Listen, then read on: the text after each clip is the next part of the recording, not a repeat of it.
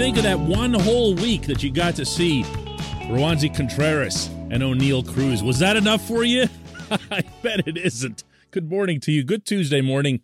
I'm Dejan Kovacevic of DK Pittsburgh Sports. This is Daily Shot of Pirates. It comes your way bright and early every weekday. If you're into football and or hockey, I also offer up daily shots of Steelers and Penguins where you found this.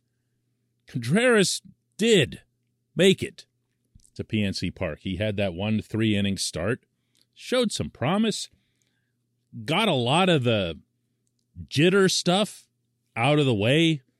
First appearance in the clubhouse, first appearance on the PNC Park mound, first cheers from the crowd, all that other stuff. And he pitched okay. Cruz had a little bit more of an impact coming up later, but for a full weekend, and of course, knocking one out of the ballpark and just generally showing well, showing what he's done at every level. To the eye, they both look very much ready for the majors. You can debate, I guess. Contreras didn't spend a whole lot of time in AAA, and of course he lost more than half of his 2021 season to an elbow precaution. So maybe he'd benefit from some time in Indianapolis. Cruz just kept rocketing his way up. And by rocketing, I'm referring to the exit velocity off the bat. Now, might he have some kind of, hitch or hang-up to his swing or something else that he could work on and perfect in AAA? Sure, I guess, But when you watch them, you don't think to yourself, man, they look terribly overmatched here, Not at any level. They look like they're big league ball players. Not just with big league potential, but with big league now. And when you consider that across the scope of this roster, then they'd absolutely belong. What would be the one reason, other than readiness, that you'd want to keep them down? Of course, it would be the Super 2 component. Now, I'm not going to bore everyone to tears here by going over Major League Baseball's arbitration process, but plain and simple, if you're held down for a couple months of a given season, then that team retains an additional full year of your rights at the end of your 6 years that they already hold in the majors. And that's a pretty nice deal if it's someone who is a star-level type player. Maybe one or both of these kids will be that. Contreras throws 100 miles an hour with all kinds of other weaponry, and Cruz might have the best raw power of like anyone in the minors. Not talking about the Pirates here. I'm talking about anyone, anywhere. So, yeah, it would be worth it. However, like everything else in baseball right now, that asterisk there, that Super 2, is up in the air.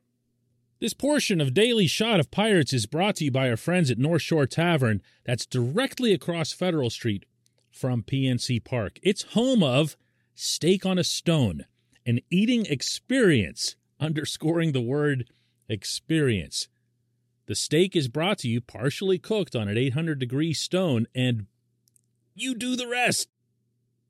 It's a ton of fun, it's a great meal, and it's a baseball atmosphere like no other in Pittsburgh. North Shore Tavern, right across Federal Street from PNC Park. You hear me talk a lot on this show about the owner's perspective on the ongoing baseball lockout.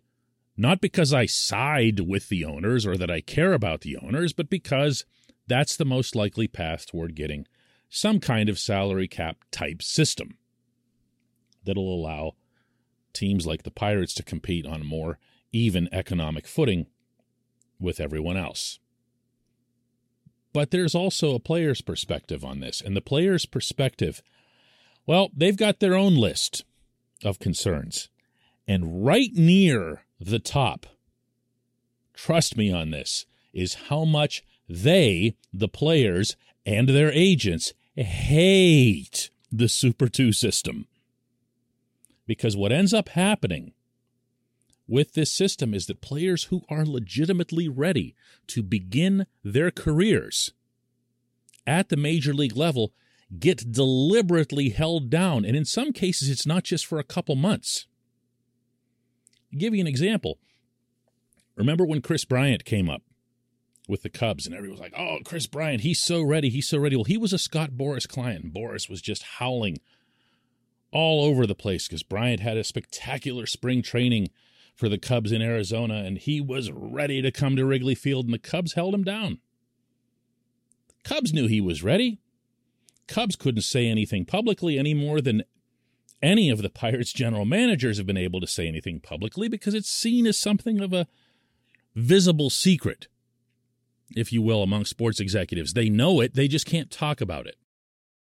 That's one way of looking at it. Another one is Josh Bell. Josh Bell, when he was in the minors with the Pirates and he was hitting those 500-foot home runs and everything, easily could have moved through the system faster. He knew it. Boras knew it. And yes, Boras represents him too. And I'm here to tell you on this program that Josh Bell's dad, and parents are very much involved in this sort of thing, it's their kids, was livid about this with Neil Huntington and Kyle Stark. Just apoplectic. And he let them know about it. To the point that once Bell finally did arrive, it took some time for the entire Bell family to stop gnashing their teeth over the delay. Why was the delay put in place? Well, the Pirates were thinking if they did in fact have themselves the next power-hitting superstar, they would benefit from having his best years. Now I'm not talking about Super 2. Now I'm talking about delaying someone's arrival so that when they make it, they're like 24 years old or something. So instead of having them in the majors from their age 22 to 28 season, you now have them from their 24 to 30 season, and you get their prime. It's manipulative, and it's terribly unfair to players. It's awful for players. I am 100% on the players' side in terms of eliminating this component. I believe because the owners are going to be asking a lot of the players in terms of this economic structure, that this has to go. Now, I'm not going to suggest that Ben Cherington was aware of this when he called up Contreras and Cruz to end last season. But I am going to suggest that if, in fact, this is eliminated, Super 2 or the 6-year window or however it ends up getting altered, these two players should be in Pittsburgh to start the season. They have everything to gain from competing at the major league level, and the Pirates have everything to gain from having them here. Now, I can say that in a vacuum without knowing what the specifics will be because no one does.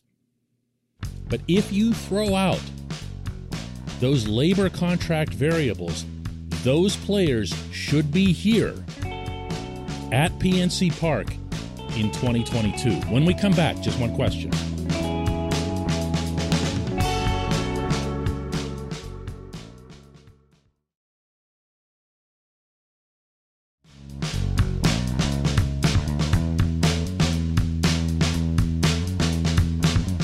Welcome back. It's time for just one question, and today's comes from Paul Sapienza, who says, I'm wondering, in relation to the Pirates, about the value of defense to winning. There are rigorous data showing that money translates to wins, as do hitting and pitching. Is there any data that links defense to wins? I recognize this is a hard problem, so you could also translate it into an opinion question, but can you weigh the value of pitching, hitting, defense, and coaching so that the sum of those equal one? Well, no, Paul. I don't know that anybody this side of Bill James can pull that off. But I do know that defense traditionally in this sport has been overvalued. By some people, grossly overvalued. If you want an example, I suggest that you hearken all the way back to, let's say the 2021 Pittsburgh Pirates, who were really, really good defensively, by some metrics among the best in the majors, and they lost 101 games. Why? Couldn't hit, couldn't pitch. That's it. I mean, that's your model there. You can find on an annual basis teams that are good that don't defend well at all, that are just lousy in the field. The one that jumps to mind for me over the past decade or so has been the Milwaukee Brewers. I mean, year after year after year, they complain up there, and not without cause, that this team can't catch the ball. You put it in play and you're going to get on base. But the metrics have shown for a long, long time that the value that a player brings defensively to the field does not at all equate to the value that he brings or doesn't bring at the plate. That's why baseball people now, you hear this a lot, will use the phrase, the bat will play. That's why you sign Yoshi Tsugo and say, you know what, we'll teach him first base. That's why in Moneyball, Billy Beane stood by Scott Hatteberg, even though he couldn't play first base to save his life, because he could get on base. That's the way the game is being structured now. It's about, I was about to say it's about offense and pitching, but really it's about power and strikeouts when you whittle it down. And that's why Tsutsugo, I don't think the Pirates would care all that much if he ever caught a baseball. Because what he's bringing to the lineup in terms of value, in terms of what he can bring with runs, which is all that matters in baseball, will more than offset whatever occasional mishap he'll have at first base or at right field. The problem is, as with most things in life, perception versus reality. Whatever Tsutsugo does to butcher a play in the field is going to get magnified 100 times over. It'll be the one that shows up on the replays. It'll be the one that everybody talks about the next day and wags their finger about, lack of fundamentals and whatever else here. Well, everyone just had a team in 2021 that was pretty damn good at the fundamentals and lost 101 games. Now, don't get me wrong. I love watching, covering great defensive baseball.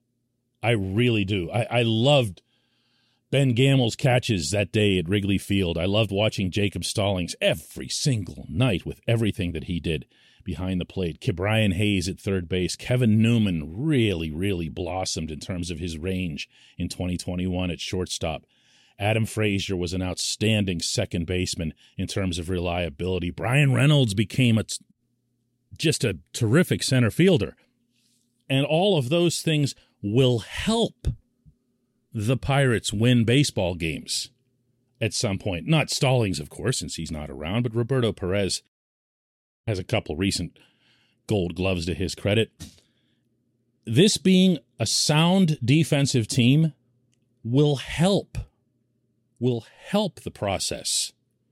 It'll give the team, not only fewer outs for their pitchers to record, but also a sense of confidence, a little bit of a swagger that you would see occasionally with these guys this past summer.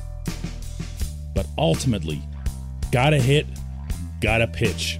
I appreciate the question. I appreciate everybody listening to Daily Shot of Pirates, and we will do another one tomorrow.